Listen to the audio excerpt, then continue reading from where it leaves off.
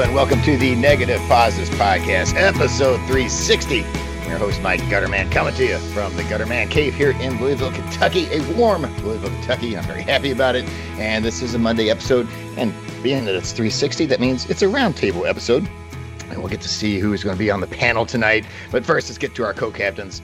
Let's go out to Los Angeles, California, La La Land, the City of Angels. Mr. Andre Dominguez, how you doing tonight, sir?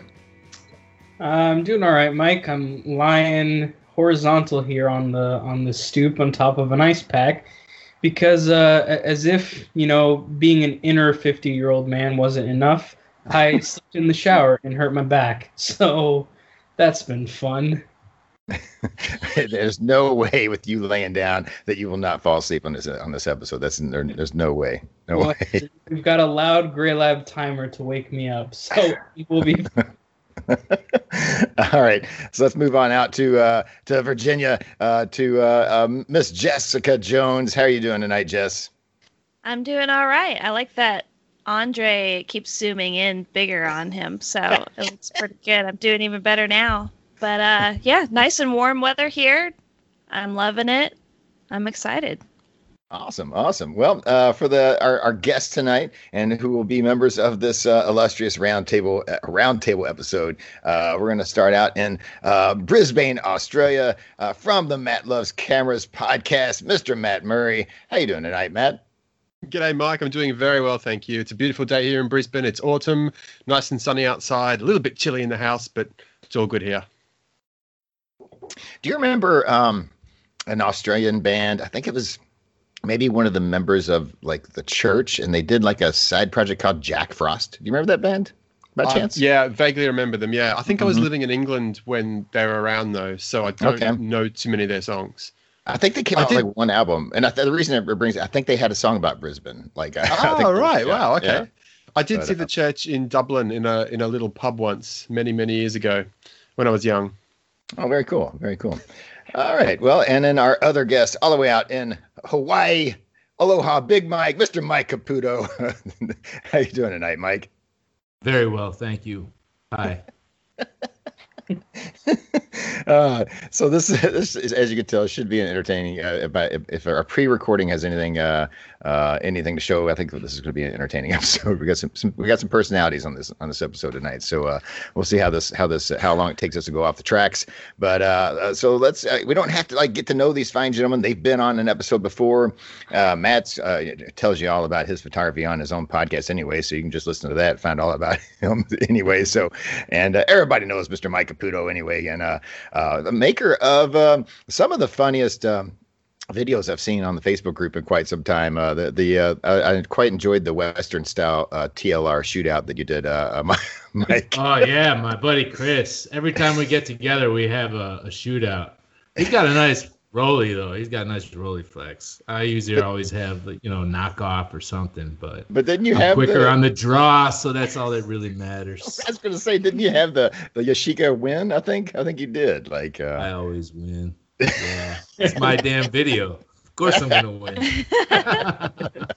That and the Holga in the the Ziploc bag on the board, or strapped with duct tape onto the fireman helmet. You've got some bangers on there, Mr. Caputo. That was a fun one. The guys at work were a little they were interested. They're like, "What the hell is that thing on your helmet?" It's my GoPro, my Hoga Pro. Nice. It came out. Since we got a pretty good understanding of who these gentlemen are, we can kind of just go ahead and jump into our weeks and leave more time to discuss some real hot topics in the film community, the things that are just burning people up, and just the burning questions. That's what we attempt to answer on these episodes. So let's go ahead and find out what everybody's been up to lately. We always start with Mr. Andre Dominguez. Why would we go anywhere else? And so, Andre, what have you been up to while you're laying down in your little restful pose there? Well.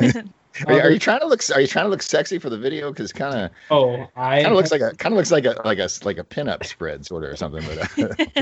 But he's single now. He's got to. Oh, that's right. He's back on the market. It's gonna be one of those video files that I conveniently lose and don't ever end up putting on YouTube. Well, other than embarrassingly injuring my back.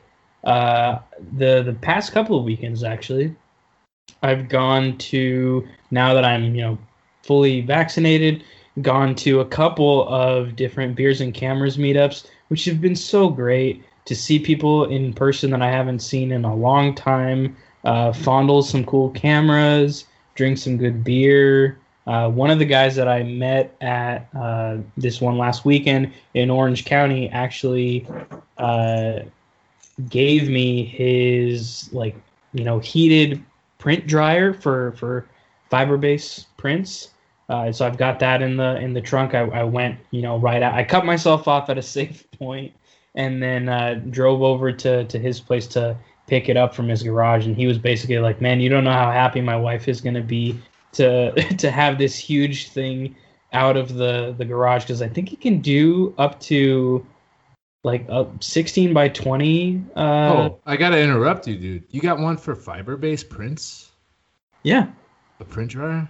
Nice.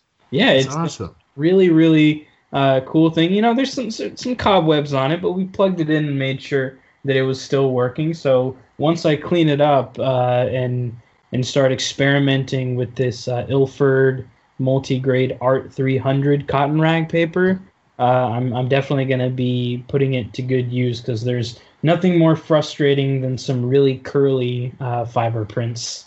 That's my favorite. One of my favorite papers. I use that all the time, man. That's a great paper. Have you printed on it much? I haven't personally, but my buddy Mike Kukovica sent me a few prints that he's made on it, and it's just got such a cool look. For those who aren't super familiar with it, it's a 100% cotton rag paper made by Hahnemühle that then has an Ilford multi-grade emulsion just right on it with no Baryta layer. So you get all of that really nice texture and feel, and they market it as being especially well suited to hand coloring and toning. So I'm excited to play around with that. I went to an art supplies store today and bought some paint brushes and some watercolor paints, and I just want to get creative with it. Maybe do some mixed media stuff. Just expand my horizons a little bit. Resin. It's really cool. I've printed with it a lot. It's super cool paper. I love that stuff. And then it's got a really nice texture. One little thing is I noticed to get really deep blacks, I would do a lot of split grade printing and maybe just blast it with the number 5 for a couple extra seconds. Even if I was using the number 3 filter, just hit it with that 5 for a little bit to really get the blacks come out in that Art 300. It's awesome stuff, man. Pro tips here coming in from Hawaii. Thank you so much. There you go. Somebody, somebody that knows more about shit than the people that do this podcast. So that's it's always nice. we don't market ourselves on our technical knowledge, do we? No. I have none, man. Just trial and error. Andre, is that pretty much what you got going on? Pretty much, yeah. Awesome. And so let's move on over to Jess. Jess, what have you been up to? Mostly work lately. Springtime makes the brewery busy, so I've been working a lot, trying to shoot a little in between, get out on the river. Brought my little yellow waterproof camera. Went and shot at one of the salvage stores recently, and got a new camera backpack because I've got some traveling to do soon. So my old backpack wasn't cutting it anymore, so I'm pretty excited to use it. But that's pretty much it. Trying to develop some. I got some more C41 chemicals in. They're on back order for a little while, so I'll be good to go here soon. Very cool. Very cool. All right. Well, let's move on over to let's go Matt. Matt Murray. What have you been up to lately?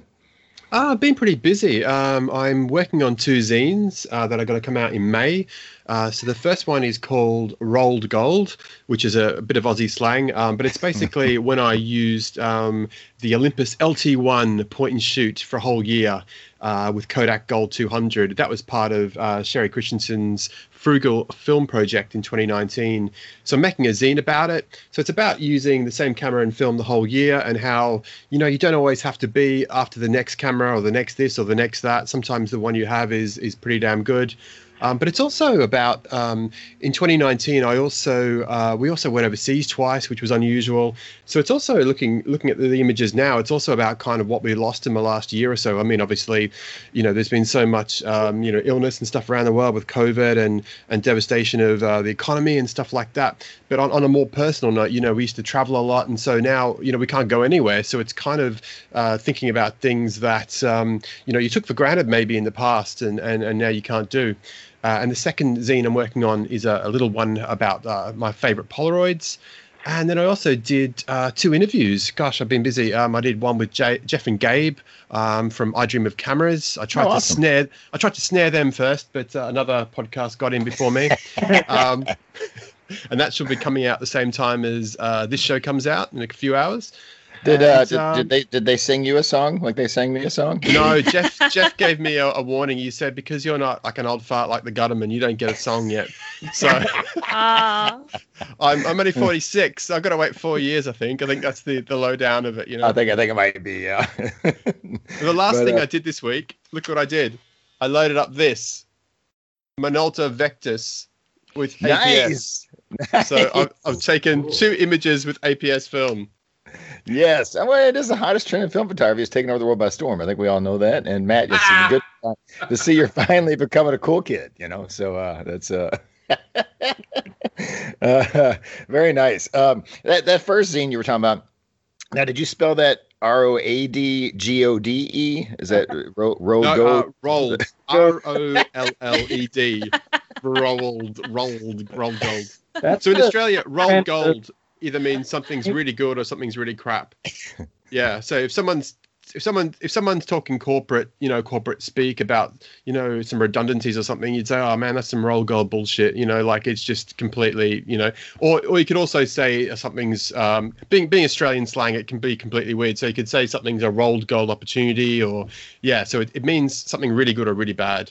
And so that's good for my photos because you might think they're either really good or really bad Well, Mike, can you say that? Yeah, sure. Road goat. Road goat? I don't know this. There's no L in these words, people. I don't know why you all keep pronouncing these L's like they're not there. And so isn't rolled gold the brand of those like pretzels here in the U.S.? Yeah, really? It is. Yeah, we have pretzels. I might get sued by a pretzel company. That sucks. I'll have to give it an alternate American title for export. Just call it Road Goat. Road Goat. Yeah. Just change it to ROADGOAD maybe. Road Goat. Speaking of American pronunciations, I've noticed some people drop the. Australians and English people. We all have our little intricacies of the language. But I've noticed some Americans drop their T's, so they won't say mountain. They'll say mountain. Is any like? Well, you notice that? I'm originally from the Midwest, from Chicago, and we definitely drop our T's. Like my name is Caputo, but nobody, it's Caputo. Yeah. A D sounds like a D. Yeah. We're sitting here on the stoop in the mountains. The mountains. Well, I don't know. I might argue this because, like, I've noticed this with, like, when you listen to some of the English podcasts, they are always like, little. I got a little camera. There's always that little camera. And so, yeah. But I don't know. I'm getting better at my English accent. I think everybody can admit that. And hello, Governor. We're having a little show here tonight. I like that your mouth opens all the way up when you try and talk in an English accent. Like, so huge. I wish everyone could see it. Well, they will. Maybe one of these days when Andre gets off his ass. So, but they won't. They're not going to see it. This video isn't going to see the light of day. Can't even see Andre anymore. Right. All right, Mike. What have you been up to lately? Not much. Jess, what kind of waterproof camera you got? Oh, God. I forgot the name of it. It's some Bobo one that a family friend gave me. Yeah, Bobo? What is that thing called? Is it a Weathermatic? Yes. There you go. The Minolta. Okay. Weathermatic. Right? Yeah. Cool. I feel like I have another Minolta Highmatic that's different. Yeah, so the yellow one. The 35mm version or the 110? Yeah. The 35. I got the 110. Yeah. That 110 one is cool looking, but it sucks. I mean, 110 is Just because it wow. takes 110, or? Yeah, I never had any luck with 110. But Yeah. Matt, And you also got a other Matt. podcast, huh? Yeah, Matt loves cameras. I love Nice. cameras, apparently. I'll have to check it out. I Sweet. wasn't aware. I'm gonna have a listen right after Excellent. this. Thank you, mate. Yeah. Cool. Yeah. See, Matt. See what we've done for you. We've already increased your audience by about at least one person. You've doubled it. Very nice. Well, So, it's Mike, been really busy for me. I had a really busy what month is this? This is May. I had a really busy April. Yeah. I've been putting together a zine myself, and yes, it's with over 50 photographers. Mike's one of them. So it's called America 50 on Film, and I got over 50 photographers together, one representing each state, and it's a black and white film photography zine. And I just finished. So everyone sent me up to 5 photos, black and white photos. They described, their film type, the chemistry, developing. I asked for a brief bio. So the zine we'll go from alphabetical order, starting Alabama and all the way to Wyoming. Everyone has a 2-page spread, and I selected, anywhere between 2 and 5 photos to lay out in the zine. And this way you get to travel across America with a photography zine. So Awesome. I thought it would be a snap. I was like, yeah, I'll just get 50, over 50 film photographers together. It'd be no problem. I'll be done by Tuesday. No. A lot of work. So I gave everybody 3 weeks to send me something in case they wanted to shoot fresh for the zine. And, some people just used old favorites. Others shot fresh for the zine. But I think it's really cool, it's just people sending some beautiful photos. And at the end of it is where you'll see all their processing notes and film selection and stuff like that. So I was basically working every spare minute I had to put this thing together. And I'm getting my print-proof copy tomorrow. So as long as everything looks good and I don't have to make any tweaks, should be available on Wednesday for everyone. Awesome. From a direct link to buy. Yeah. And so, Gutterman, what was your contribution? Some fire escapes or the old sign? Well, I this was a project I could get behind. I'm still trying to get something for Matt's Lomo Purple zine. I'm still trying to get out this week to shoot something for Matt's project. But the one with Mike was nice because I could use photos I already taken, and God knows I haven't taken much photography lately. So I was like, man, I could just pull some Odies out. And the funny thing was, I hit up Mike, and I was like, hey, Mike, how do you feel about some nudes? And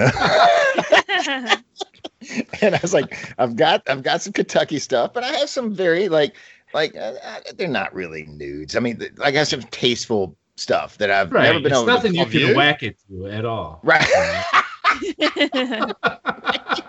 But I had some tasteful stuff. I was like, I've never really felt like it belonged on social media. I'm like, but this is something I can throw one of them in there, just kind of finally spotlight that, hey, Mike does something besides a fire escape and a vintage sign or whatever. So, I don't know if it made the cut, Mike, but I did. It did. So okay. The reason why I asked for 5 though was because of the ability to play with the layout, because everybody's got their bio on the left page with their social media account or their website, right? And then I just wanted to at least have enough photos to be able to play with the orientation and stuff on the page. So everyone at least has 2 of their photos on there, and some people have all 5, just depending on how it worked with the layout for their 2-page spread, what I thought looked great. How many of mine made it in my spread?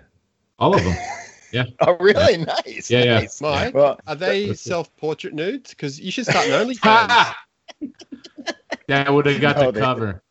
I'm very excited. they are not self-portraits, and but I sent like I like the idea of like the fact that he was like that Mike is putting in like he wanted specifically some things that like from your state. So I sent some very Kentucky things in, some very Louisville things or whatever. But I also think that I didn't want it just to be all just Kentucky shots or whatever. So I wanted to put something else, a little personal stamp in there. And I think a lot of photographers probably did that. Mike, is it? Did you find that kind of be the case? I asked. Everybody was asking, and I said, look.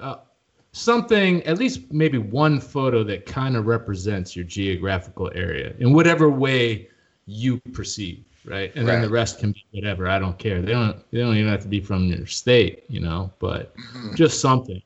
And all the photos I got were really, really cool. So this thing, I think it turned into something really special. I mean, when I flipped through the pages myself, it's pretty amazing, and I'm just really thankful that everybody sent me their work and trusted me with this project, and it's been really fun to work on, but it was a lot of work. Oh, I'm sure, man. I think it's a super cool thing you did, man, and I think it's going to be a really, really big hit with the community. And like I know you sent like some example photos, and I can imagine like some samples you sent us to people that when we were all trying to figure out what to send you and all this stuff, and when you're going through it, do you get sort of a vibe of each state by looking at everybody's photography? Do you start kind of seeing like when you're in Nevada, do you see things that kind of remind you of what you kind of think of Absolutely. that? So, yeah. Absolutely.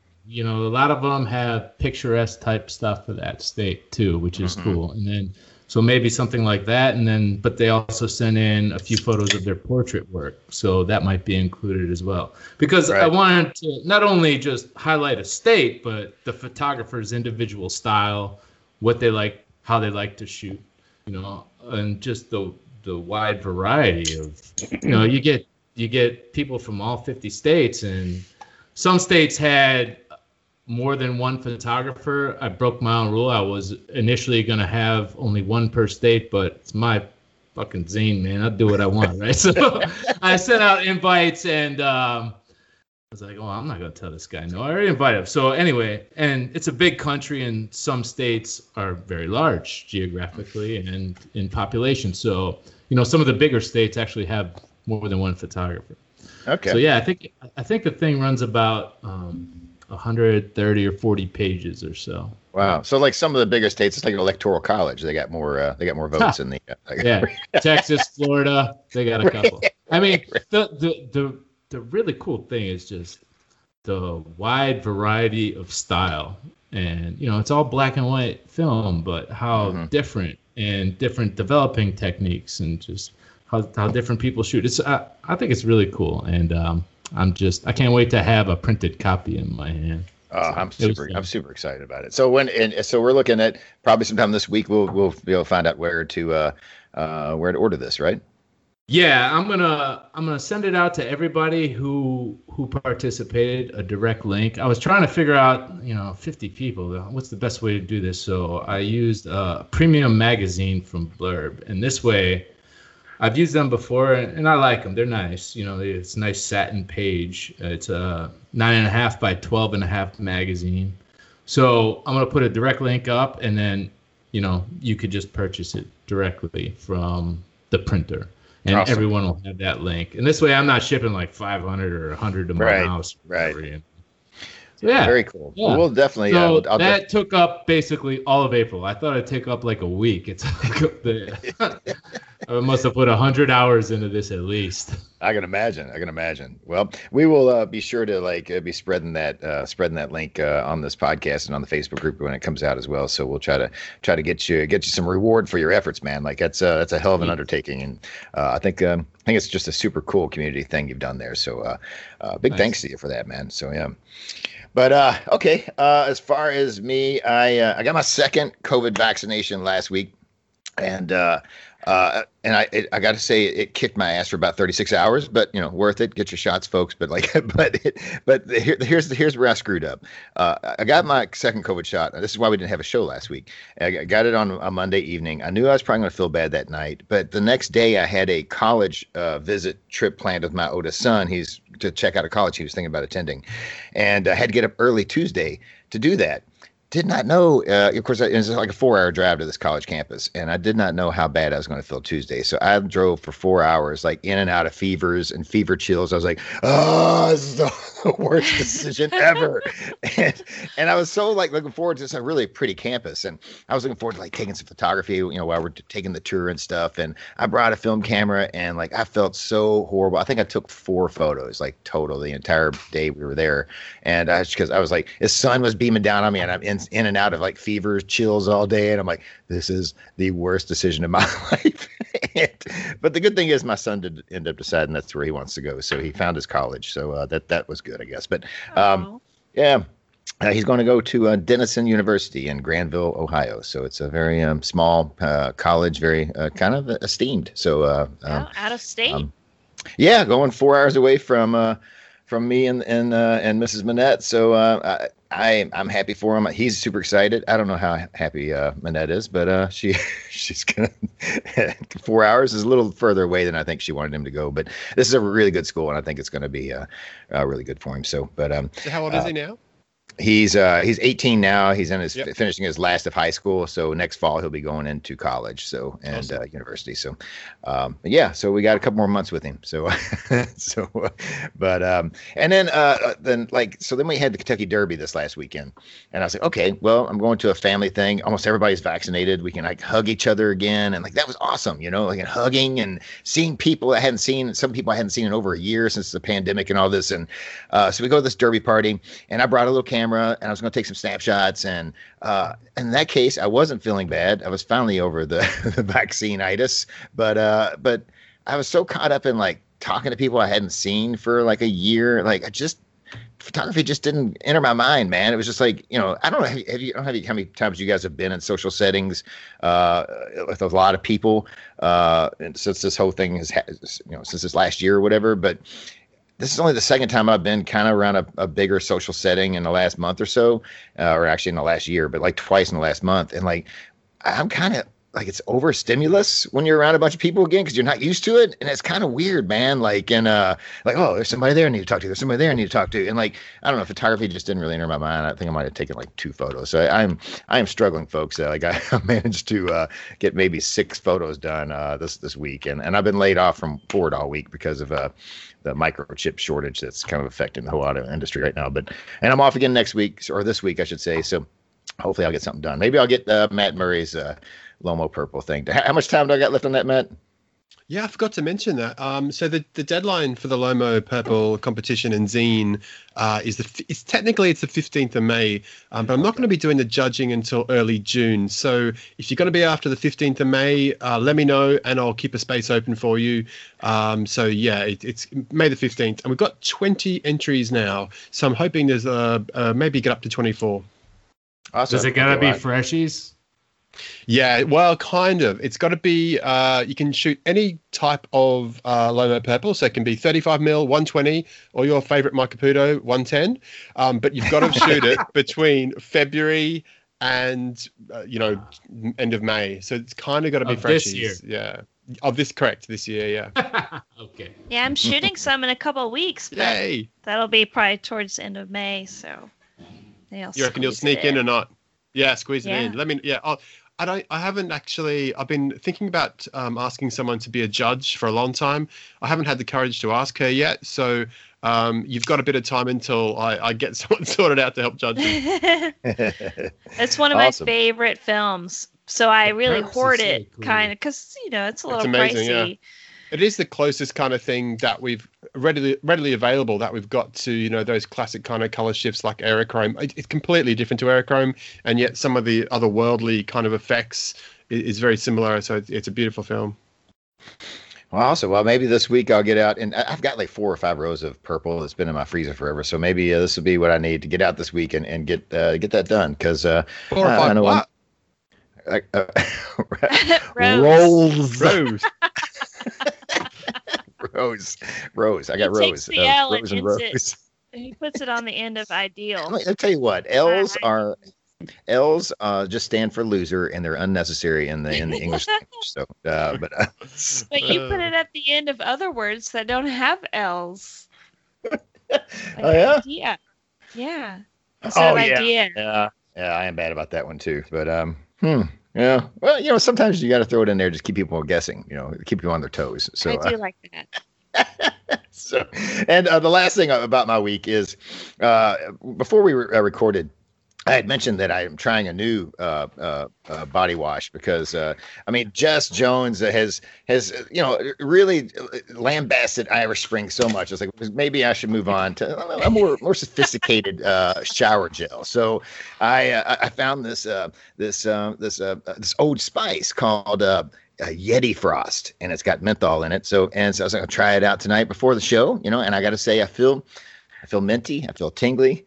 There's a little tingle to the dingle. So it did work. And so I'm happy to say that might be graduating to some Old Spice, which apparently still does not impress Jess, but it is what it is. But but the funny thing was, after I get out of the shower, before I come out here to the cave, there's a package from Amazon that just arrived. And I was like, I didn't order anything from Amazon. I asked Manette. She hadn't ordered anything from Amazon. And so I opened up the box. And this comes from Alessandro Cranacchia, and he sends me a note. He says, sorry, but I couldn't resist sending you some Irish Spring bar soap and a paring knife. Is this Icy Blast variety the one that's so intense that it can replace a partner? Asking for a friend, Alessandro.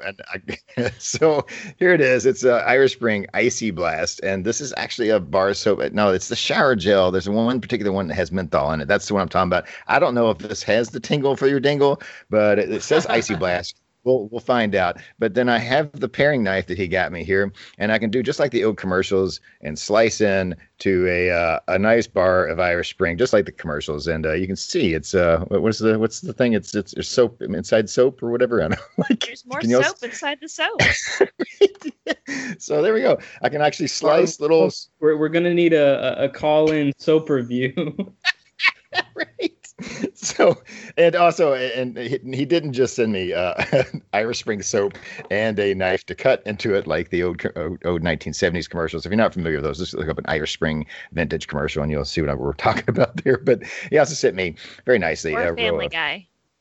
Yeah, a row of Kodak Ultramax 400. So thank you so much, Alessandro Cranacchia, for the really pleasant surprise. And like the timing couldn't have been better. I literally was just trying out a new menthol soap and then get out of the shower and then find this. So I'm set up now, and my whole desk now smells like, especially since I cut into this, the whole desk now smells like Irish Spring Icy Blast now. So it's very fresh in here, and I think there's probably. There's some ladies knocking on the door outside the garage now. I think. I think those are your cats trying to get out. Actually, it's my cat wanting in. Actually, it's actually what's happening. All right. Well, that's pretty much what we've got going on, or what we've had going on. So we're going to take us a little break here, and we're going to get into this roundtable discussion because we got to talk about some things, man. We got to get out these hot topics of just burning everybody up and just really kind of tearing the community apart with just wonder and just we got to figure it out. We're going to help them out here, so that's what we do. But we're going to take us a break, and we'll be right back, folks.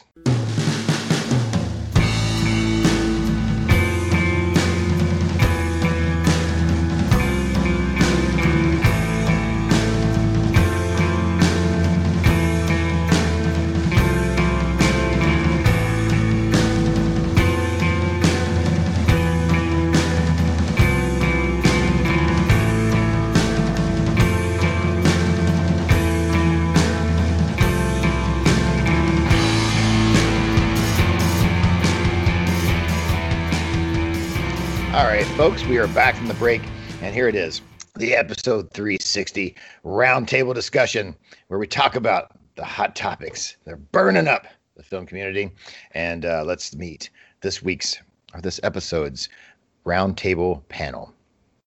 I'm Mike Gutterman. I'm in Louisville, Kentucky, and I'm drinking Miller Lite, a fine Pilsner beer. I'm Andre Dominguez in Los Angeles, California, and I'm drinking a Rolling Rock Extra Pale beer. I am Jess Jones. I am in Richmond, Virginia, and I'm drinking Evan Williams whiskey. Ooh, nice. I'm Matt Murray. I'm in Brisbane, Australia, and I'm drinking lemon cordial. My name is Mike Caputo. I'm a Chicagoan living in Hawaii last 20 years. I'm drinking Boilermakers, shooting D76, and I got a Guinness for Beck. Nice. Well, there you have it, folks. And then I'm huffing the fixer in between the breaks. You've met the panelists of this roundtable episode. So I think, and folks, if you have never listened to these before, these are all, each topic is timed by the Gray Lab timer, the Darkroom timer. So we somewhat, you put a time limit on these topics, about 6 to 7 minutes a topic generally. And when a timer runs out, it's simple. It's you get a little this. And that's when the topic is supposed to be over with. Of course, we will try our best to buzz Andre, as is a tradition in every one of these episodes. So let's go ahead and get into the first topic. And we're going to start off in Hawaii with, or as my grandmother would say, Hawaii. And so with Mr. Mike Caputo. Hawaii. Right. All right. Mr. So my topic is selling a camera only to buy it again later, again and again and again, right? So I just recently bought a Pentax 67 again after I sold it a couple of years ago. And I don't know how many cameras I've done that with. I could probably think of 10 off the top of my head. The Nikon F3, I think I sold that one 3 or 4 times only to buy it again 3 or 4 times. A couple point and shoots, same thing. Olympus XA, there we go. I've done that one 3 or 4 times as well. The Konica Auto S3, I've sold that one 3 or 4 times only to buy it again 3 or 4 times. So anyway, that's my topic, to sell or not to sell. I'm never selling any of my cameras ever again. Well, I will jump in and say that I'm guilty. Guilty as charged. I have done it several times. I'm probably on my 3rd or 4th K1000 at this point. Because, as the prices were going up on, I'd be like, I can get rid of this one. I got other cameras that are better than this lowly K1000. And then I end up missing it, man, because it's always it's like the first camera that a really kind of first serious camera I ever really used or like a full manual camera I ever used. And it's always just feels like home to me, man. And every time I don't have it in my collection, I'm missing it, and I bought this one right now. I have the SE version. I'm not getting rid of it. I've learned my lesson on that. And there's a couple other Pentax bodies I've rebought, like an ME. I think I've had 2 or 3 times. I've had 2 ME Supers, and the one that I did sell, the MX. I sold the MX to Mike Padua. I'm getting my mics confused. And I went to a good home, but there's part of me is like, man, I don't know if I see another MX, I'd probably buy it again. But yeah, I'm guilty of it, man. I'm trying to. I haven't bought any cameras in a long time, which I'm happy about myself about that. But now my problem is I'm buying guitars, and I can't tell you how many guitars I've sold and rebought. So it's been an addictive cycle that I've never defeated. So, but yeah, I'm always. That's Yeah, well, you're always chasing you're always chasing this next thing, and sometimes you don't realize how the thing you have is the thing you need, and yeah, perfect. So the Pentax 67, I love it. I just bought it again. I got the 105 2.4, I think, and then the 45 millimeter with it, and I'm never gonna sell it again. It's right. I shipped it off for a CLA right now. I'm never selling that camera. My Nikon F3, I'm never going to sell it because I like it. And I've already done it and bought it again 3 times. And same thing with these little point and shoots. I'm just keeping them. I don't care. Anyway, that's my thought. The thing is, the 6.7 is you sell it now, you can make some good money on it because they're worth a lot. I mean, they keep going up. But then if you go to rebuy it again a year later, you're going to be, the way they've been going up in price, you're going to be paying a lot more for it. Right? They're kind of investments at this point. I mean, I don't really want to sell any of them, but I at the same time, if you have to go rebuy it later, you're going to pay a hell of a lot more for it. The way film camera prices just keep escalating. Absolutely. So yeah, Absolutely. Do you think There that was bubble's going to another crash camera- at some point? I don't think so. I don't They're not making them anymore. They're only going to go up, in my opinion. And there Well, was just another for film camera that I wanted to photography. buy that I sold was the Fuji GA645ZI. And I really liked that camera. And I sold it for maybe, I don't know, $400. And I was like, man, I really want that 645 again. So I went on eBay to buy it. And they're like $800 or $900 now. So I didn't buy it. And I wish I would have never sold it. So anyway, I guess if you got to buy another, you need something for something. But if you can afford to hold on, and if you want something else, I say keep them. I hear you. Be like Scrooge McDuck and just love those things. Hoard it. Anybody else have some thoughts besides Andre? I only ever sell cameras that I don't like. So I've never actually sold a camera and then bought the same one. What I do something different. So if I really like a camera, like I've got a little point and shoot here, the Olympus LT1. It's like a stylus or a Mu one. And I actually dropped this one, and I've got to gaffer tape up the battery compartment. So if I really like a camera and it's not that expensive, I go and buy another one of it as a backup. So that's what I do. I buy a backup for a camera that I really like if it's not too expensive. So that's the kind of habit I've got. But no, I've never sold one and bought it again. Oh, you're blessed. You're blessed. Jess, what do you got? I've never sold one and bought it again either. I've definitely had some doubles. At one point I had 3 Pentax 6.7s just because the guy I bought one from sent me 3 over the course of some years. But Wow. and I sold one of them because I didn't need 3. But I've sold some 35 millimeter cameras that I just know I'm never going to shoot. But I have no desire to buy those again. I think I just sell the ones that I don't really like, and then all the other ones I've kept. I did debate recently, or over this past year, selling one of the other Pentax 6.7s, but I don't know. What's the point? I just have both of them. Don't do it. Just keep them both. Because what if I don't know, I'm pretty clumsy if I just like really fuck one up and then really regret having sold off the second one. So I don't know.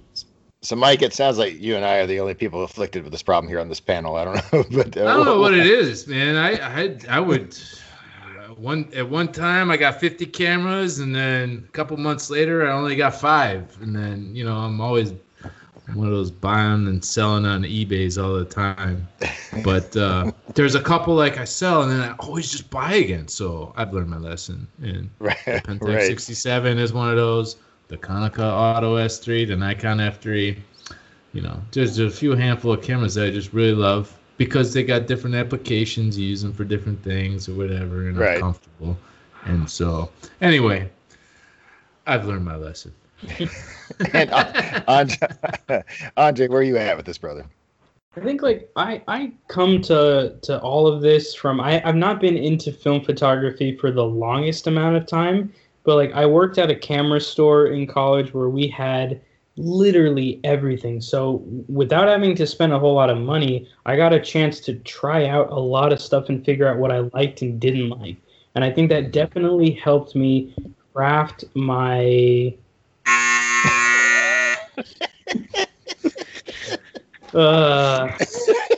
evening, folks. Shit, what was I talking about? Like it helped me like craft my understanding of what I like and don't like. And similar to Matt and Jess, if I have a camera, even if it's not the thing that I'm using constantly, I won't really get rid of it unless it's something where I've really come to the conclusion that I don't really like, or that there's too much of my money invested in a thing that I don't like enough to justify it, or that something could do a better job. Case in point, something like the Hasselblad, for example, that I had in college. It's not that I don't like that camera, but having owned one, having used one multiple times, borrowed them multiple times, where I'm at right now in my photographic journey, the RB67 does everything that the Hasselblad can and more, and does it in a way that fits my needs better. So for me, it's been more of a case of like an evolution of my tastes, and don't really particularly ever turn back. I don't regret selling my Hasselblad and moving to a Rolleiflex and then picking up an RB down the line. I don't regret selling my Leica M6 or my M3 and going over to an M2. And that streak has stayed the same now for going on 6-7 years. So hopefully it continues the same. I really don't want to have to rebuy anything, because the way that prices are increasing for a lot of the stuff that I'm interested in, that would be very painful. But for me, that's good. Lucky. Excellent. Because you got a good approach to cameras. You know, I'm laid back in life, but when it comes to cameras, I'm all like, I just can't let this go. I got to have them all. Why did I do that? Yeah. I love this thing. I want it. It's an obsession. Not that I need it.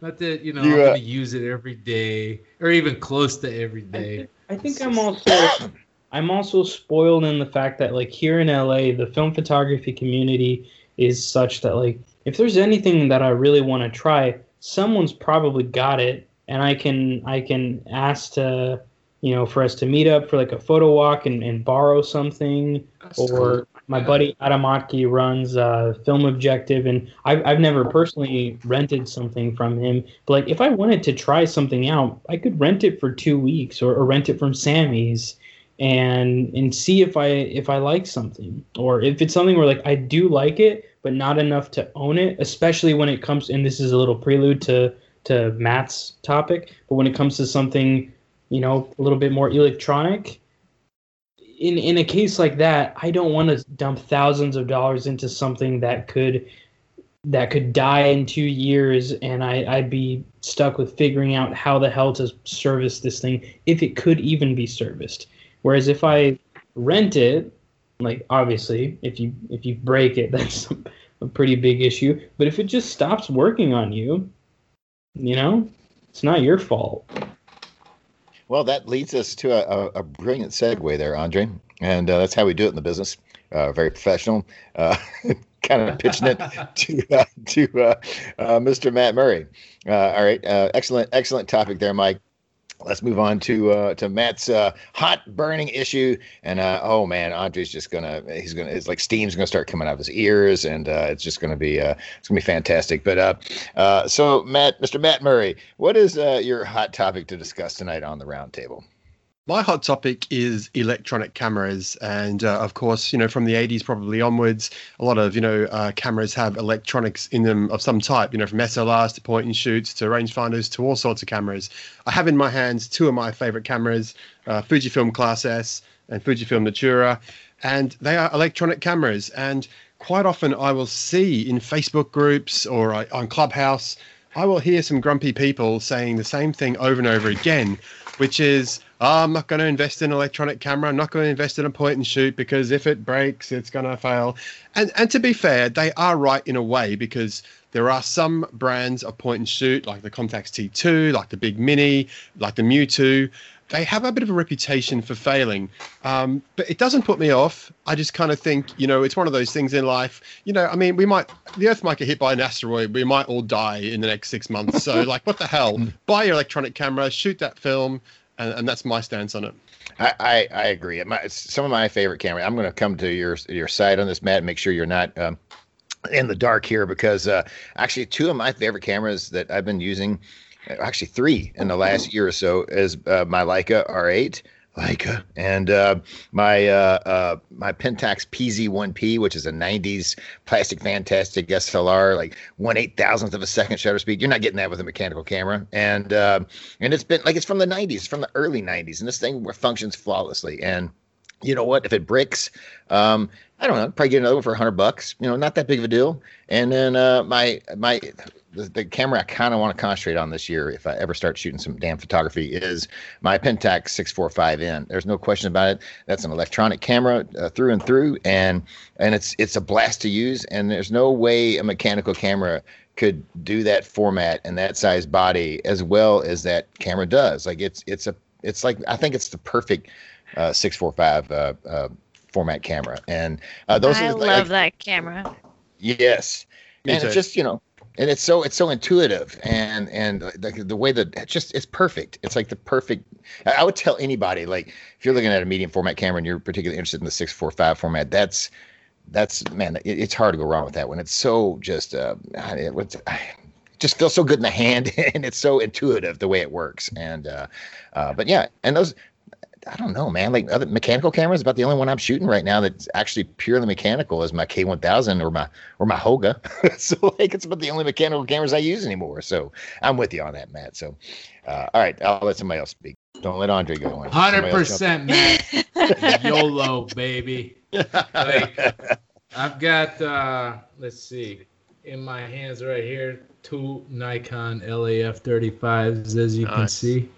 And these things, I don't know how many I've broken. I don't care. I'll keep buying them and buying them and buying them because I like it. I just love this lens. This Nikon LAF 35 is like my favorite pointing. If it's not that, it's my Olympus XA. And fortunately, they're reasonable right now. You can find them for like $100 or so, right? And you know, those Olympus, Maji2 or whatever, and the Yashicas. I've had them all. And you know what? When I bought those, I bought my Yashica T4 at the dump. It was like $1 or $2 or whatever. I sold it for $400 on eBay. Wow. And then I bought 2 LAF 35s and an XA just for my backups. But you know, what are we doing here? We're taking pictures because we like to take pictures, and if it's not that big of an investment and you can afford it, then why not? You know, so hell yeah, buy the electronic cameras, in my opinion. You know, hell yeah. That's where I am. Jess, what do you got? I think my only thing with electronic cameras, and I've got cameras that require batteries, and that's about as far as it goes, outside of the Pentax 645N, which I love that camera so much.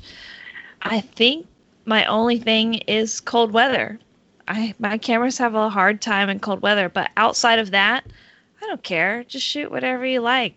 I mean, I understand if that camera costs $3,000 and it's prone to breakage and it's old, then maybe you don't want to invest that. But I'm definitely not a purist when it comes to electronic cameras. I think you're right there, because there's a limit, right? Like, most people can't afford to drop, you know, oh, I want this Contax 2, so I'm just going to buy it because I want it. Like, I can't buy a few Contax 2s like I'd buy these Nikons or the XA or whatever because I like them. I can't buy 3 of them, right? Because just have both. It's just ridiculous. Have an electronic camera and have a non-electronic camera. Just have all mechanical as a backup.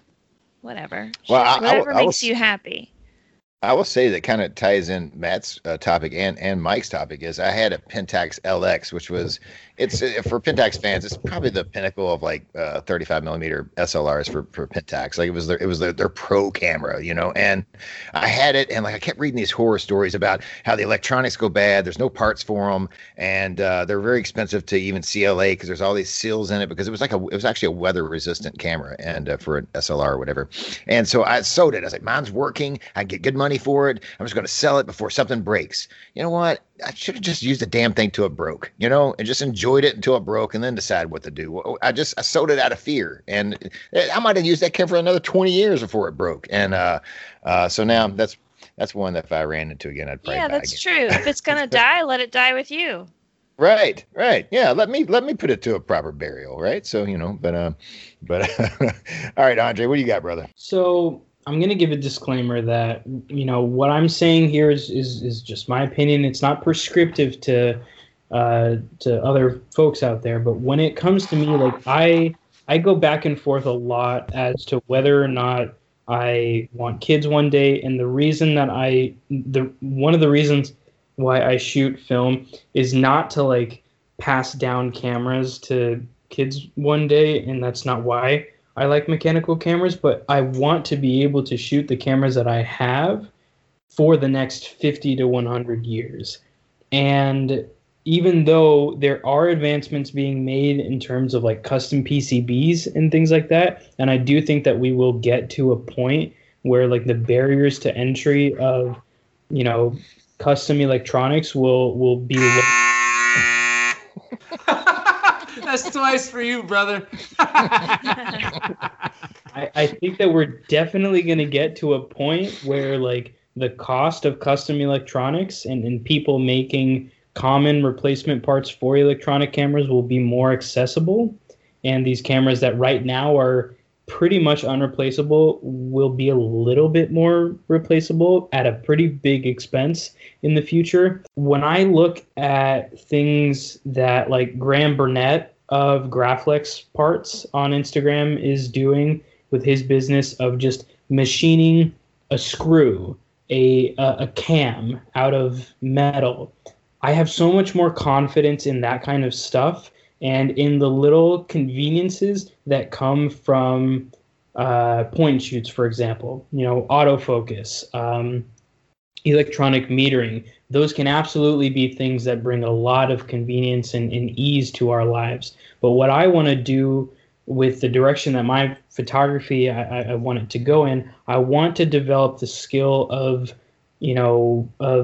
metering by eye, of zone focusing and guessing distances correctly, of all manual flash, because I want to be able to use the mechanical cameras that I have, which can inherently be worked on and parts machined for them. Not that that stuff is cheap either. If you needed a specific part that there's not a whole lot of replacement parts for and you needed somebody to custom machine it, that's not going to be cheap. I'm not saying that like mechanical cameras in the long run are going to be insanely cheaper to repair than electronic cameras, but it will be possible and it'll be probably easier to do than the electronic cameras. So what I'm trying to do right now in terms of the cameras that I'm selecting, I'm trying to select mechanical cameras that I know that have lasted 50 to 100 years and can last another 50 to 100 years, because I don't plan on stopping shooting film anytime soon. And ones that will force me. Andre, I'm not going to live another 50 to 100 years, so I'm not worried about that. So. Hold on. Hopefully I can last another 50 years. But that cameras whose mechanical nature will allow me to not have to worry about things like weather. Cameras whose mechanical features will force me to learn the transferable skills that will apply to anything that I shoot, even if I am shooting an electronic point and shoot style camera. Like, I love my Olympus XA. It's the camera that got me through my recovery from heart surgery. I love my F100, but there are skills that I have developed from shooting fully mechanical cameras that make me better at shooting those electronic cameras. And I'm forced to learn those because my mechanical cameras don't give me those creature comforts and those conveniences of metering and autofocus and things like that. So that's the direction that I'm going in. It's not something that I try to force on other people, but it is a perspective that I like to try to remind people, because I think that when it comes to content that's put out for the film photography community, especially in terms of YouTube channels, I think are the biggest culprit of this rather than some of the podcasts. I think that there's so much emphasis on, making things easy. And while ease and convenience can help more people get into it, that doesn't necessarily mean that they're going to be in it for the long. It's awesome. People are into film photography right now. It's awesome if a lot of young people are shooting point and shoots. But the minute their camera breaks and it can't get repaired, and they go to try to rebuy, connecting it to Mike's topic, they go to try to rebuy that Olympus Mu2 or Nikon L35AF or Contax T2, and the price is doubled, tripled, guess what? That person's not going to shoot film anymore. Because they've what if though? Here's a scenario. What if we're in the last hurrah of film right now? What if in 15 years' time there is no film because unexpected events occur, the raw materials aren't available, it would cost $100 for a roll of film. So what if this is the last heyday of film now? In 15, 20 years' time, I know it's a radical scenario, but all of those cameras would in theory be useless, right? No. That's a good point. That is a very good point, Matt, but here's also why I'm so thankful that I got into large format, because worst case scenario, right? If all the film manufacturers go bust, if finding high quality, acetate becomes incredibly difficult because they're being used in solar panels or stuff like that. If the price of silver, skyrockets, guess what? There's still people that are going to be mixing up, simple silver nitrate based emulsions and coating them on glass, coating them on paper, and loading them into simple cameras that hold a piece of light sensitive material in front of a lens that has a mechanical shutter. Film photography will never die because we have the ability to allow light to hit a photosensitive medium and develop it with chemistry that's readily accessible. But guess what? Point and shoots won't survive forever.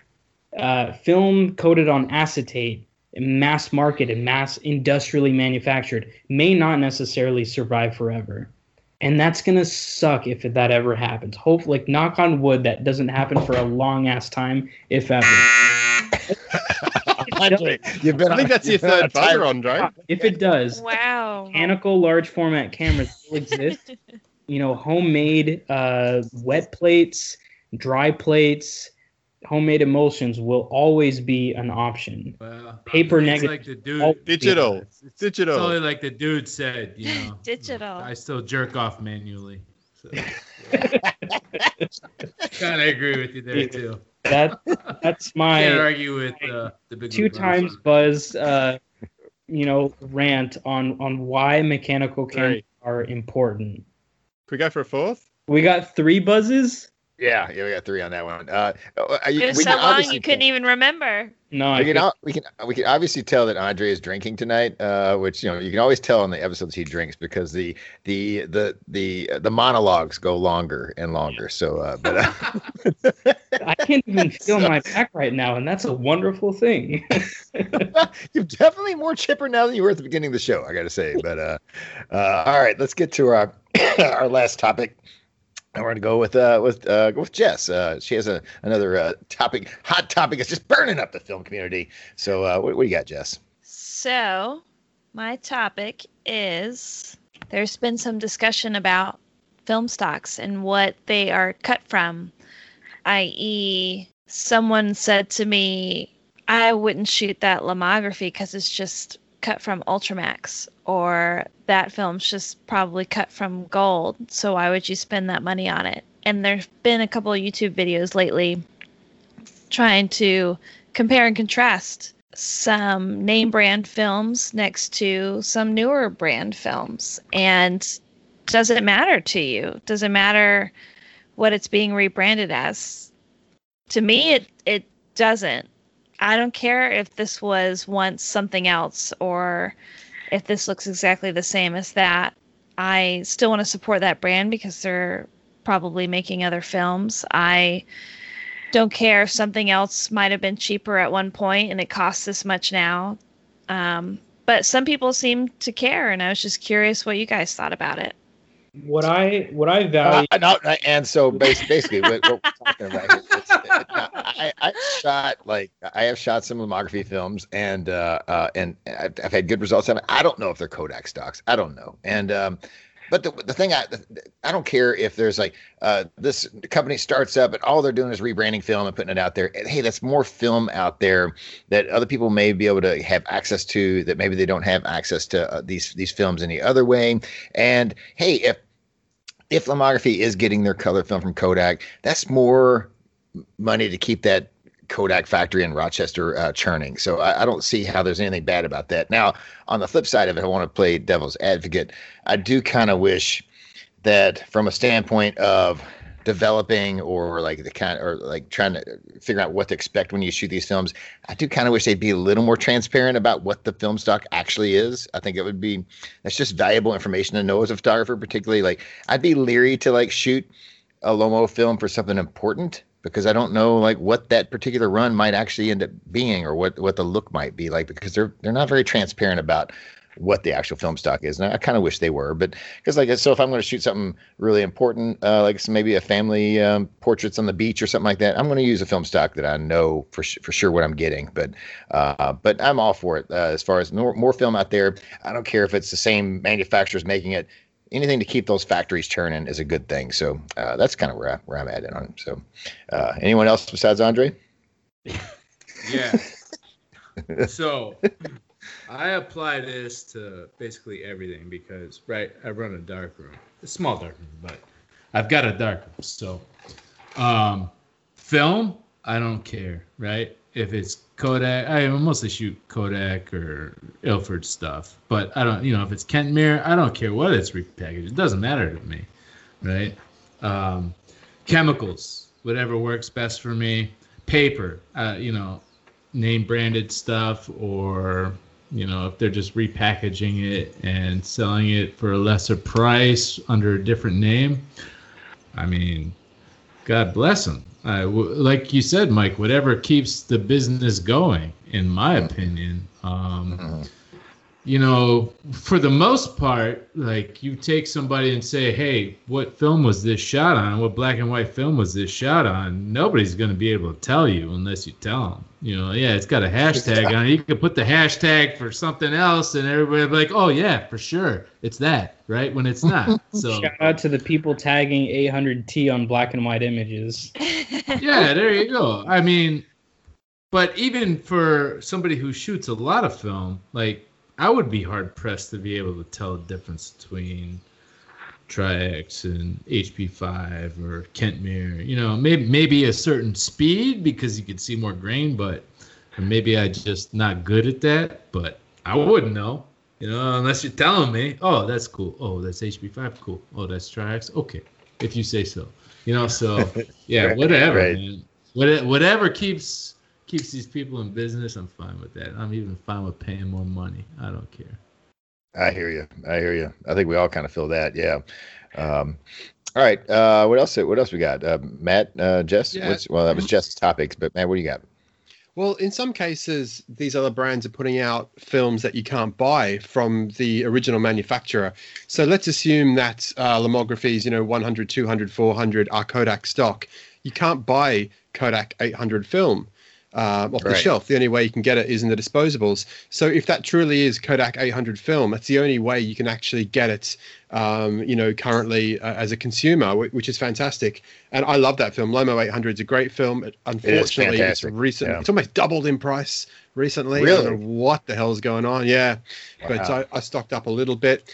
And I think other people like, Cosmo Photo, I think they rebrand. What film is it? Fomapan they rebrand? Fomapan, yeah. But they do some, I really love the packaging. And as someone who works in communications and marketing, I love the fact that it's got this cool astronaut or cosmonaut on the packaging. Yeah, it's so cool. Right. It's so amazing. Right. So I don't mind that. The only thing I don't like, and this rubs people up the wrong way, but when I've got a couple of brands in mind I'm not going to mention, but I think there was one company here in Australia, they were buying expired film, putting their own brand on it, and perhaps it was double the price or significantly more than you could buy the stock for. So, is that people thinking it was a new film? Is that expired? Well, it was expired, or it was older film, or I don't know. On the package? Does it say that? That it's people expired? I'm not sure they even sell it anymore, but there was one company that was selling, they were putting labels on top of old film. Maybe I think they were in Australia, maybe they weren't, but people were peeling the film wrappers off and saying, oh, this is just Agfa Vista, or this is just Fuji 200, and we paid $4 more a roll. About Matt, well, I ain't afraid to say, Matt, that's a dick move. That's what a lot of other people said as well. I'll come to their defense a little bit in that I don't think that it was expired film, but I know who you're talking about. And okay. Yeah, the lack of transparency is something that does bother me a little bit. It bothers me a little bit less when it comes to color for some of the reasons that you mentioned, Matt. Like, I know that in Australia, like or just in general, you can't get Lomo 800 in 36 exposure rolls. Andre, outside of a disposable. Son of a bitch. So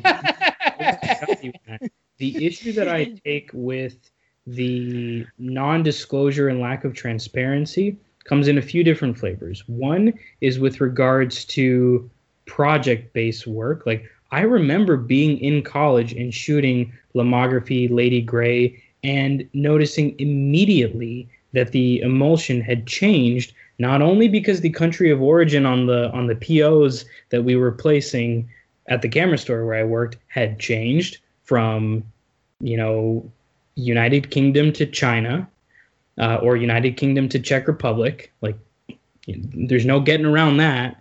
And that my results started looking differently. So I came to the conclusion that, like, oh, well, I can't rely on this film for a project that I'm doing long term because I don't know what the hell the film is. And I take more of an issue when it comes to black and white films than color, because your development is not standardized when it comes to black and white. So if you don't tell me what the emulsion is, if I have no confidence that it's something that's being actively coded and I know exactly who's making it and I know that the formula is not changing, guess what? Doesn't mean that I'm not ever going to shoot it, but I'm not going to do project-based work on it.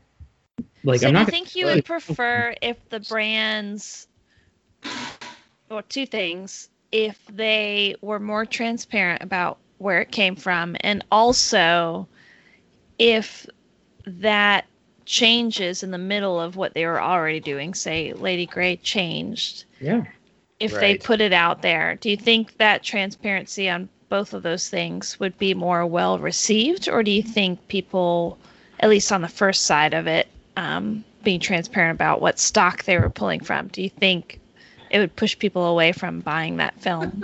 I think that it depends on who you're talking about, right? Because there are people who just want to shoot a black and white film. I'm one of those people who really struggles to differentiate between one black and white film and another because there's so many variables. Hell, there's so many variables when it comes to color. Color negative, like, yeah, there are different, like, kind of families of film that you can clearly look and be like, yeah, that's probably Ektar, given how much saturation is built in there. But anytime that you're scanning color negative, it's just an interpretation. You can fuck around with that scan as much as you want. You can make Portra look like Ektar. You can make 800T look like, 400H.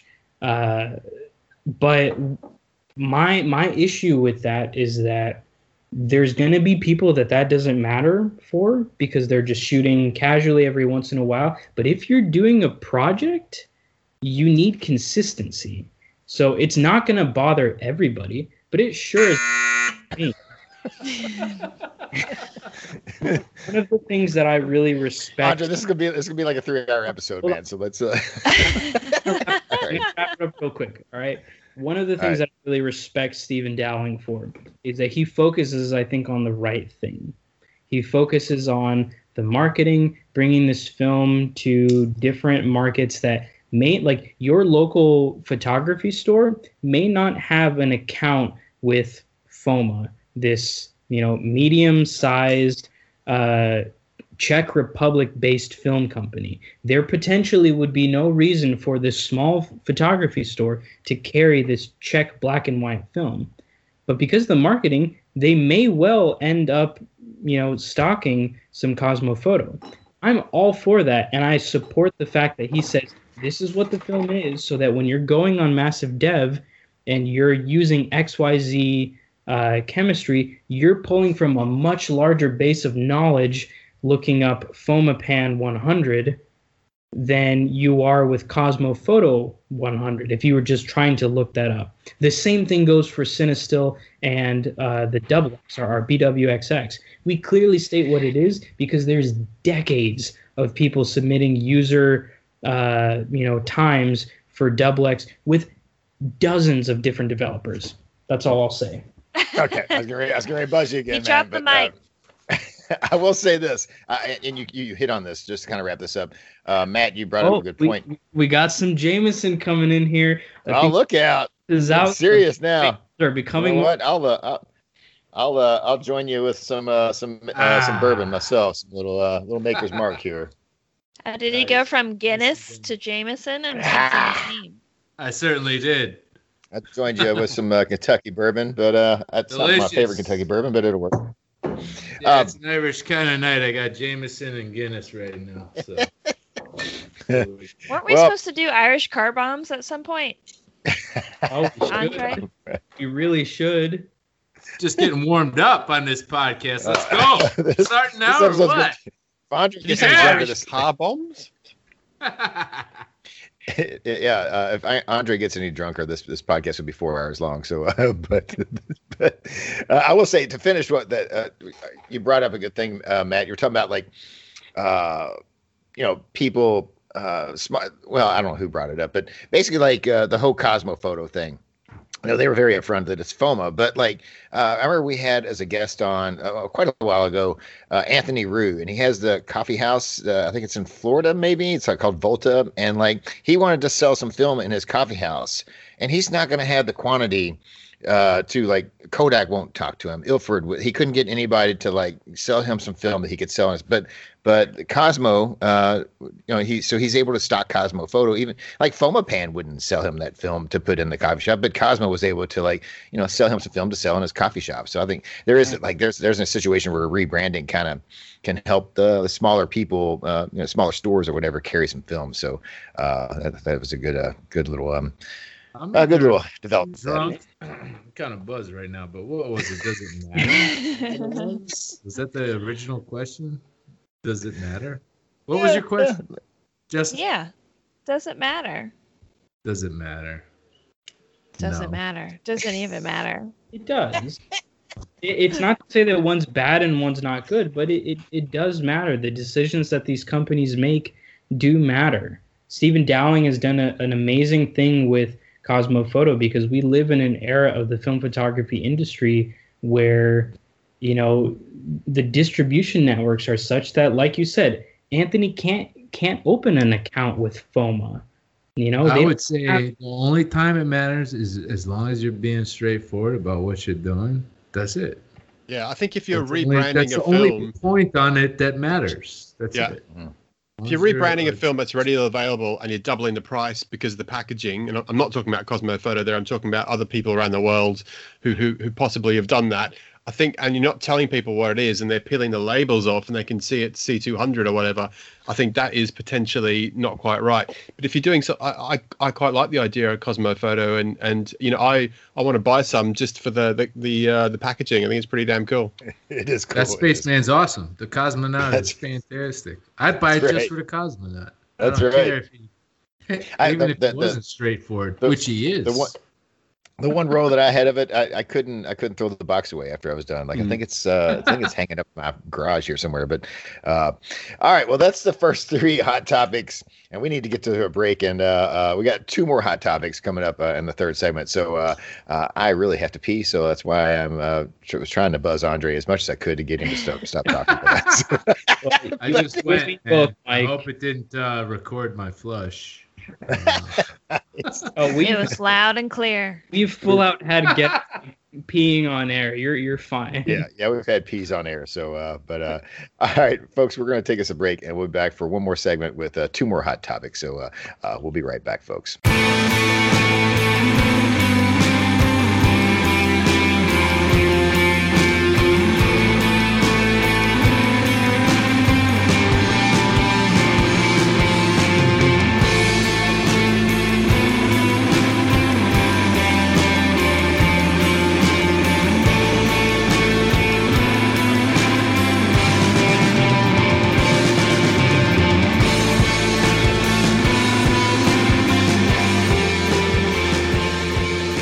All right, folks, we are back for the final segment, and we got 2 more hot topics to get to.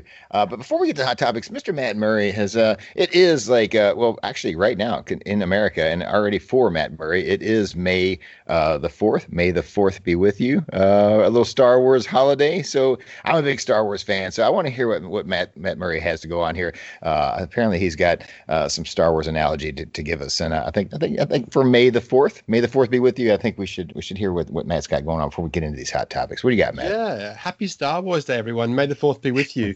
And I was thinking about the people, the guests on the podcast tonight and the hosts, and I was thinking which character in the Star Wars universe they sort of correspond to. So the first person I was thinking of was Han Solo. Han Solo is handsome, he's funny, but he's always doing something dodgy. And that has to correspond to Mike Gutterman because he's always shooting that dodgy APS film. You know, always a bit strange about that, but he definitely is a very good match for Han Solo. And the next person is C-3PO. C-3PO is a little bit nerdy, but in a good way. Speaks many languages. And throughout the Star Wars movies, you always see C-3PO blown to bits and then repaired, put back together. And I was thinking, who can speak multiple languages and loves things that can be repaired? And of course, it is Andre Dominguez, is our C-3PO. Who is riddled with anxiety. The next one is it kind of hard, the next one, but I thought this next person's a bit like R2-D2 in that they're very clever.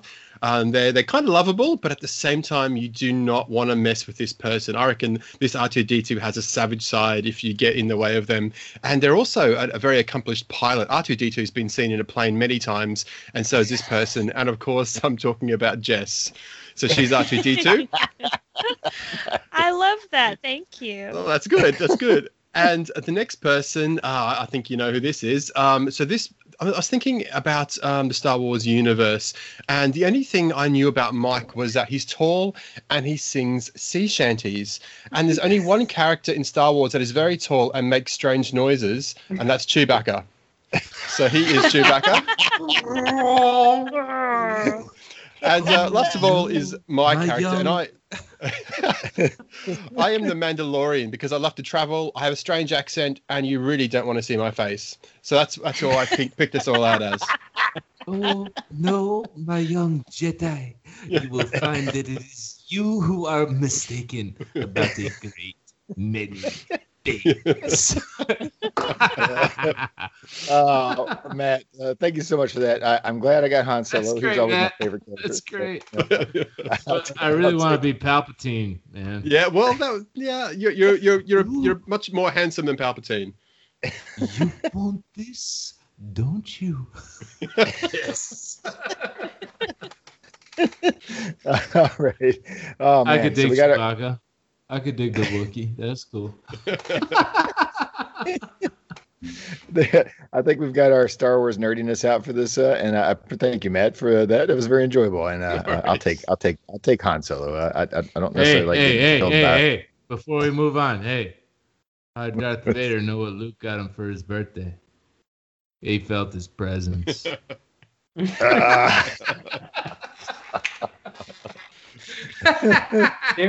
has been a conspicuous lack of dad jokes on this episode. I got one for you. A buddy of mine bought a boat the other day.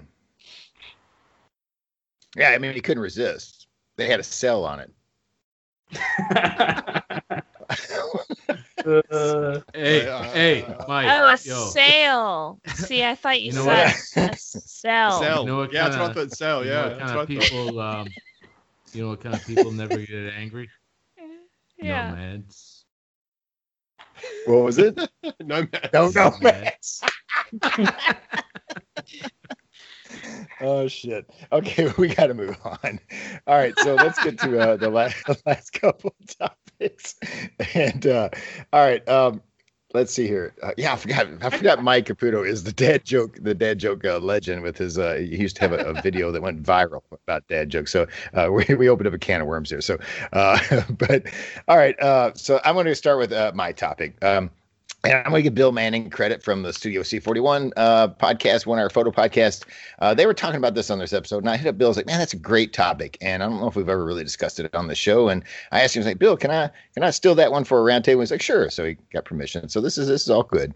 But on their episode, they were talking about how creativity, can it be learned? Is it something that you're just kind of innately born with, or can someone like just become creative if they or whatever? And the reason it kind of hit me, because me and my father used to go out. Probably when I first got back into photography, we'd go on these little trips around Kentucky. and shoot, because my dad was always kind of a shutterbug. And I remember when we would get to see our photos after we were done, we were both shooting digital at the time, so you could see our photos immediately.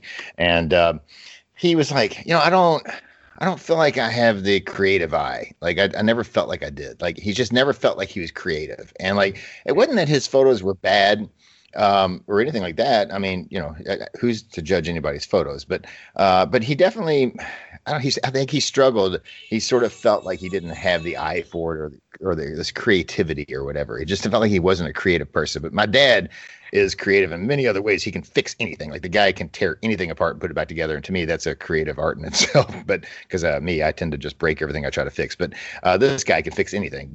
But creativity is something he always never really felt like he had. And maybe he did. I don't know. But do you think everyone is creative?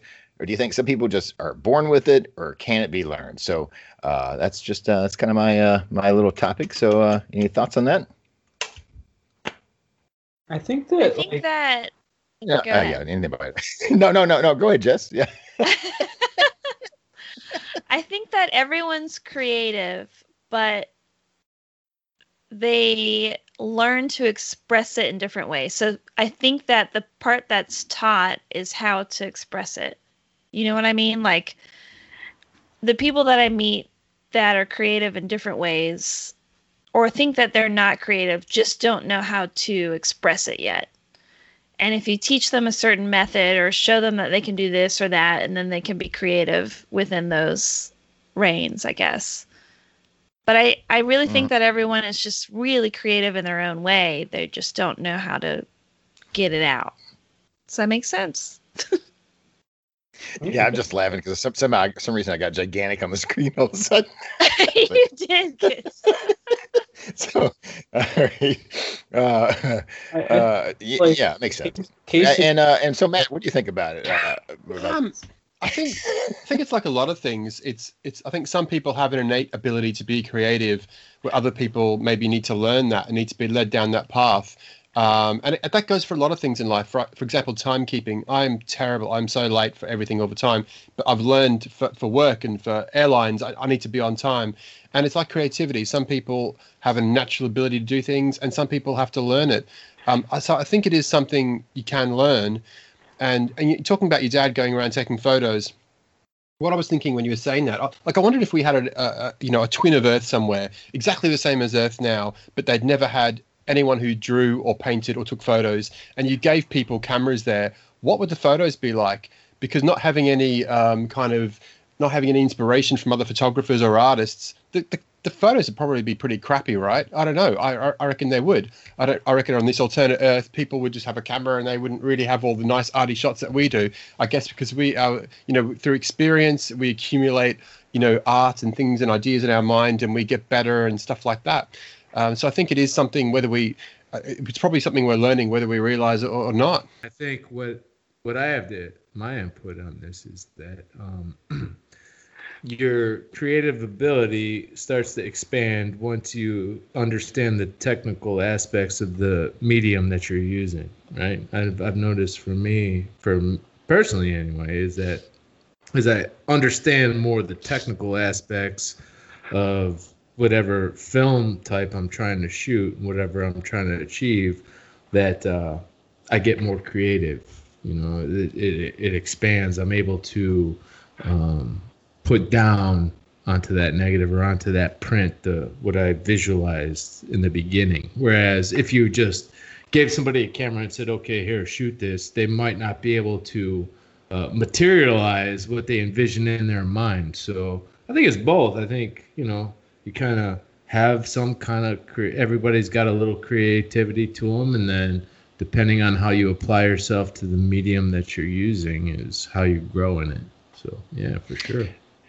That makes sense. I know that, like, when I first got into photography in the early 2000s, late 90s, somewhere around there, I didn't have the eye. I don't. It's debatable whether I have the eye now, but I definitely developed an eye over the time. So I think I definitely did learn creativity in photography just by doing it and learning like Mike was saying, the actual skills the kind of that you need to, like, to take the photo you kind of want, the kind of photo you want to take. But I don't know that I had the eye when I first started photography. I don't think anybody does. I think you do develop an eye. So that tells me that it can be something that's learned. And I think my dad was being a little too hard on himself. He's always taken some pretty decent photos, but he never felt like a creative person. And that's probably because he was always like a real working man kind of guy, and like, oh, just artsy fartsy stuff. Maybe he didn't necessarily identify with art, but he probably had more of an eye than he thought he did. But so yeah, I don't know. It's a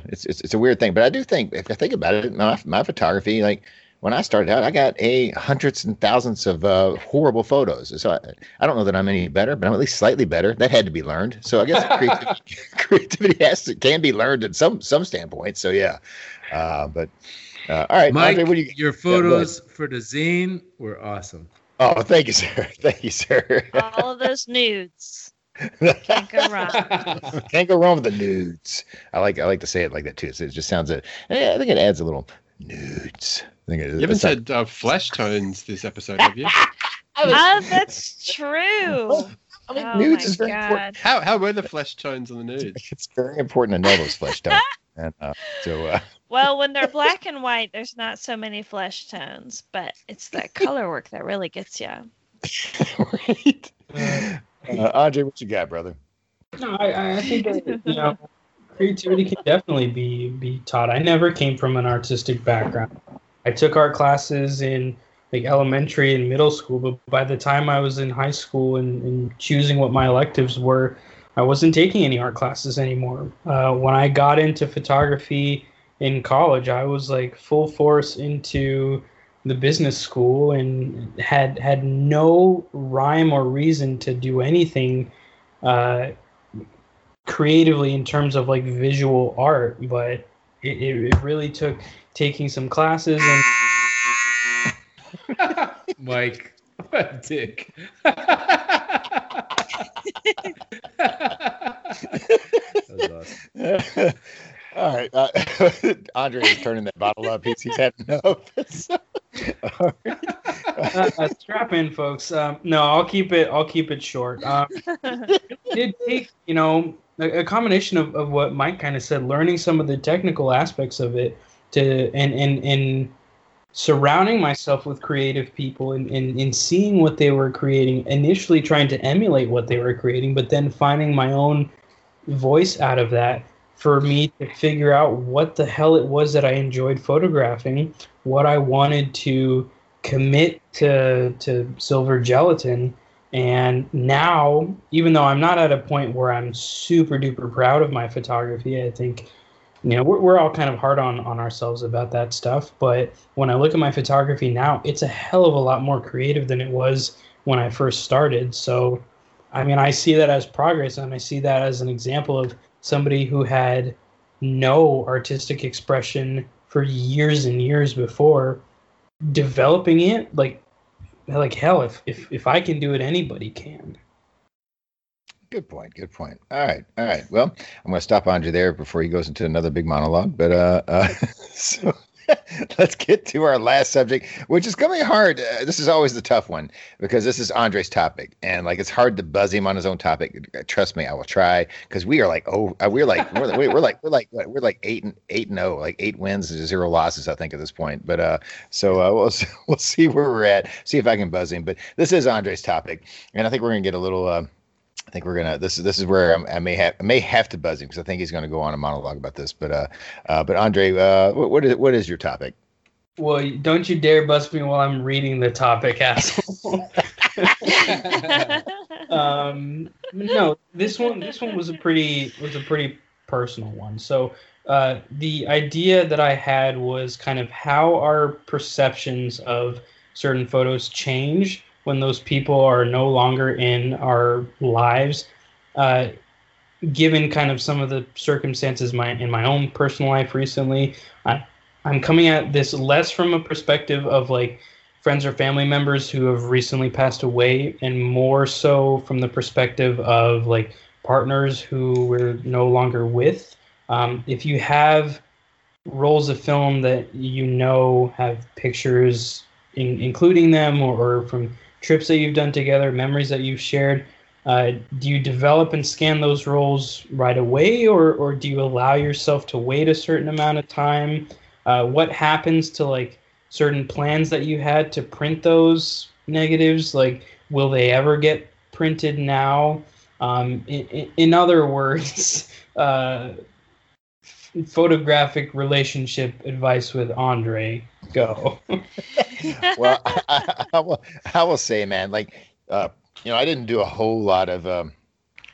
I didn't do a whole. I know this might be hard to believe, but I didn't. I was not the studliest guy in my single days. I was not the most successful with dating or whatever. But the few people I did date, I mean, I met Manette very young, and I'm very glad I met her. Everything worked out great. But the few people I dated, I went through a year or two of like a dating phase, and I don't have any photos because back then it was the 90s. So what are you going to do? You're on a couple of dates with this person. You're going to like whip out a camera and like and take a photo of them. Hey, we're on this date. But like there's like a couple of dates. Like, I don't even remember what the person looked like. And like, I spent, a couple of dates with them and it, had a good time or just things, whatever. It just didn't work out. But like, I kind of wished I had a photo of that. Like, I kind of like to remember if they were even, I don't know, was I ashamed of them or whatever? Like, or was they ashamed of me? I don't know. Like, but like, so, I mean, the way I see it is like photography. One of the most important things about it is documenting your life. And if you're in a relationship with somebody, or even just some to a point where maybe you just dated them for a month or two, having some photos of them, man, like, I know it's not going to be something you're going to look back on and be like, oh man, that's the one that got away, or that's or that was whatever. But it's all about documenting your life. And if your life was with this person for even just as little time as a month or two, you may need. It's kind of nice to have that document to look back on, because like I have so many memories from college where I didn't really take photos of, not just of like girls I dated or whatever, but like just things that we did that we never took photos of. I was just thinking the other day, there's this old like bowling alley we used to go to all the time. And it was like one of these it was a tiny little bowling alley. It had like 10 lanes in it, and it's like not there anymore. And I wished I had like some photos of us bowling in this bowling. We used to go there all the time, and no photos of it. So I just think it's important to document any phase of your life. And even though you may not want to see those photos right now, Andre, a year or two now, you'll be glad you have them, So you never know what you're going to look back on and kind of just bring some memories that, that's the whole point. The biggest point of photography is documenting your life. And I just think it's important to do that. So that's my thoughts. Thanks, Papa Mike. All right. I think that you should develop them now. I think that you have to process it now. Yeah. And look back on it later with different eyes. I have a lot of pack film photos of previous relationships, and then some film photos from over a decade ago. And they're really fun to look back on. I wouldn't necessarily post them on Instagram because their wives probably wouldn't be stoked on it. But they're pretty neat to look back on, and I think that developing them now and looking at them with how you feel now is important, rather than opening up that can of worms later.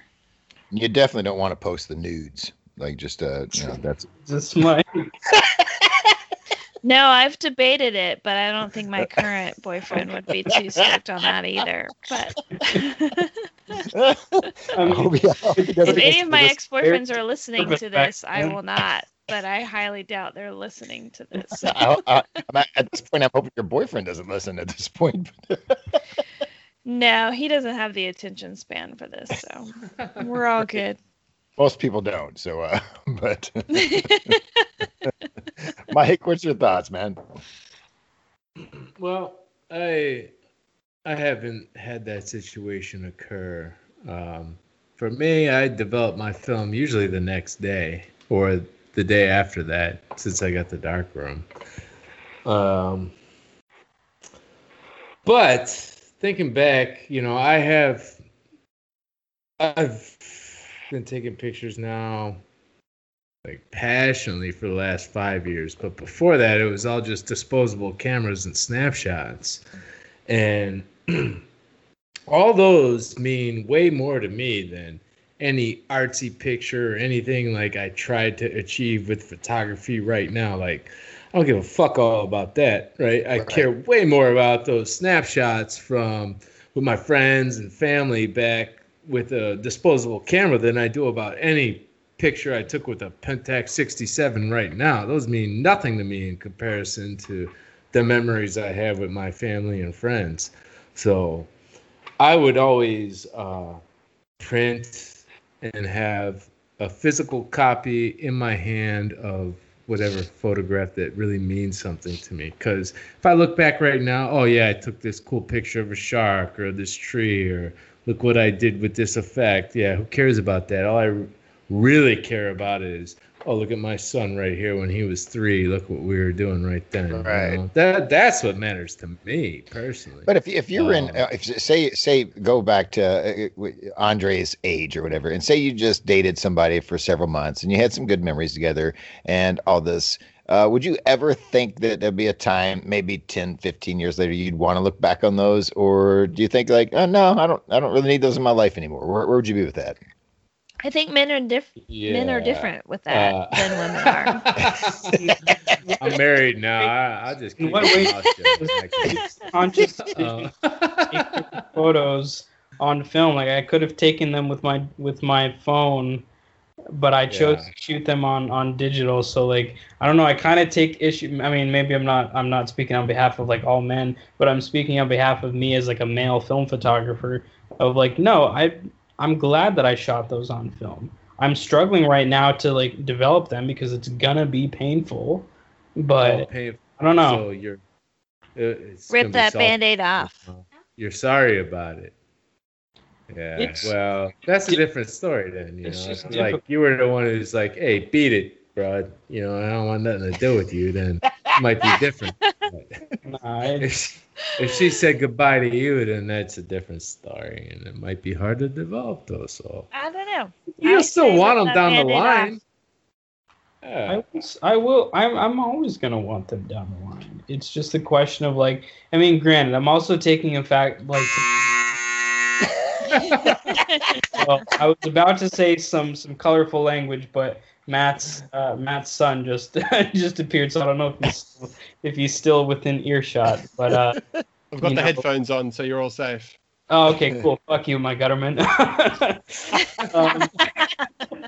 But you know, it's a kind of thing where like I am butting up on like the technical notion of like, well, I don't want to like unnecessarily extend this time because latent image failure is a thing, but like this person still means a lot to me. We're not. Here you go. Here's a more difficult question for you, Andre. Right? When you got all these photos of your old girlfriends, and then you eventually get married, and your wife says, "Why do you have all this stuff?" Do you throw them out or do you keep them? Does it matter? No, right? you keep them. I don't like erasing history, you know? Well, I gotta admit, See how that sits with your old lady. I went through a scanning project where I was scanning all my wife's old like photo albums, like pre-me, like her childhood and stuff. Well, then I got up to like her high school and early college before we met, and like any photo of her with one of her ex-boyfriends, I just skipped over that. They didn't get scanned. Nice. I threw out my. I've been married twice. So with my first wife, I got married very young when I was 24. And basically, I threw out. She gave me, when we got divorced, she gave me half the photo album. I threw all the photos out. I mean, what do I need them for? The only one I kept, I checked a lie. I kept one. I kept one because it was one of me and my ex-wife and my grandmother, who's now passed away. That's the only one I kept. And my sort of idea is, well, it's gone. Like I remember it. I don't need all these photos laying around taking up space, you know. Right. Yeah. Treat them like a $5 point and shoot from the thrift store.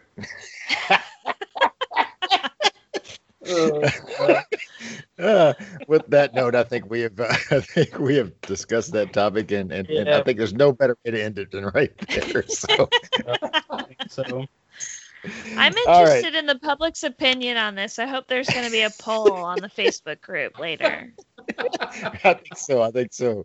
All right, so let's go ahead and wrap this one up. Mike Caputo, Matt Murray, it has been a blast having you guys on, and it was as colorful a roundtable as I figured it would be. So thank you guys for joining us tonight, man. Thank you. My pleasure. Well, let's go ahead and get our socials out, and so everybody can check out these fine gentlemen. Matt Murray, where do you want people to check you out? Matt Loves Cameras on Instagram, mattlovescameras.com. Make sure you shoot some purple, Lomochrome purple in the next 2 weeks, and go to mattlovescameras.com and send me them, and you'll be part of the competition and the zine. Shoot that purple. I just followed you at Matt Loves. Is that different? That's my digital stuff. We don't talk about that in this podcast, Mike. I'm gonna delete that. I'm gonna unfollow that shit right now. That is me. That is me. So, Mike Caputo, where can people check you out? I am aloha_Big Mike on the Instagram, and the same on the Flickr, and then that's about it.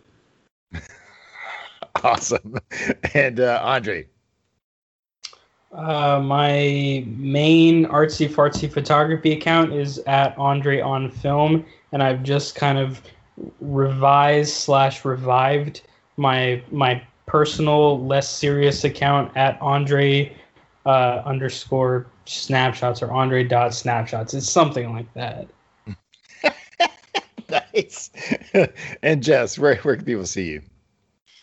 They can find me at YesYones on Instagram and on the Facebook group occasionally, once in a blue moon when I'm on Facebook. Awesome. You can see me on Instagram at Gutterman Photo, on Facebook at Mike Gutterman Photography. You can email this program at negpositives@gmail.com. You can join the Facebook group. It is the Negative Positives Film Photo Podcast Facebook group. We also have an Instagram account under the account name Negative Positives, mostly ran by Mrs. Roxana Angles, but we also have another person that's going to be helping us with that. Mr. Casey Hall has stepped up to help us with that account, and I'm looking forward to what Casey's going to do. He thinks he can help us with that account big time, and I know Roxana would appreciate it. And you can see Casey Hall on Instagram at the Junk Book Journal and also Analog Rescue, where I believe he sells some old film cameras. So thanks to Casey Hall for helping us with the Instagram account. So and let's see what else here. You can support this program on Coffee. It is ko-fi.com/negative positives. And we have a merch site, negativepositivespodcast.bigcartel.com, where you can get overpriced t-shirts, coffee mugs, hats, and all that stuff. And soon an APS t-shirt when I get finally upload that thing, because it is the hottest trend of film photography, taking over the world by storm. But are they a bit smaller, those APS t-shirts? Well, they show off your muscles really well. They're going to be very muscle hugging. So they're going to definitely show off the muscles. But let's see here. And we're going to end this thing. And we've talked Mr. Mike Caputo. And if you've listened to the solo shows, he's had many sea shanties that we've played throughout this the history of this podcast. So we're going to have him. I'm going to say the Everybody Stay Positive thing, and he's going to sing and shoot some cool film photos in his sea shanty voice. So we've put this challenge out to him. Let's see if he can pull it off. But that's where we're at with this. So, folks, have a great week. Huge thanks to Matt Murray, Matt Loves Cameras, and Mr. Mike Caputo for joining us tonight. Everybody stay positive. Shoot it and stay positive. Way all the way, film photos. Way all the way, the film photos are coming. Way all the way, we're all the way. Oh. Shoot it and stay positive, yo. Way all the way, we're all for Kodak.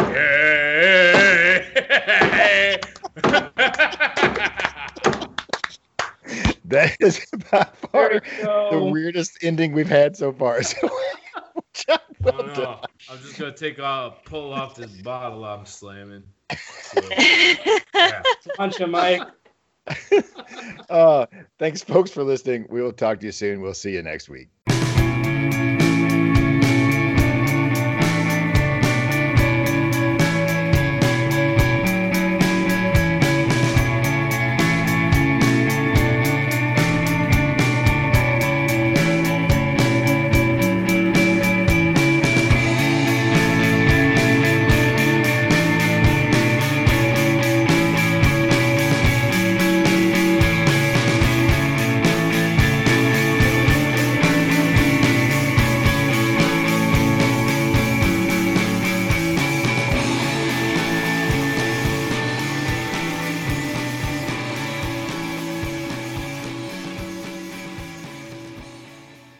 A Gutter Man Cave production.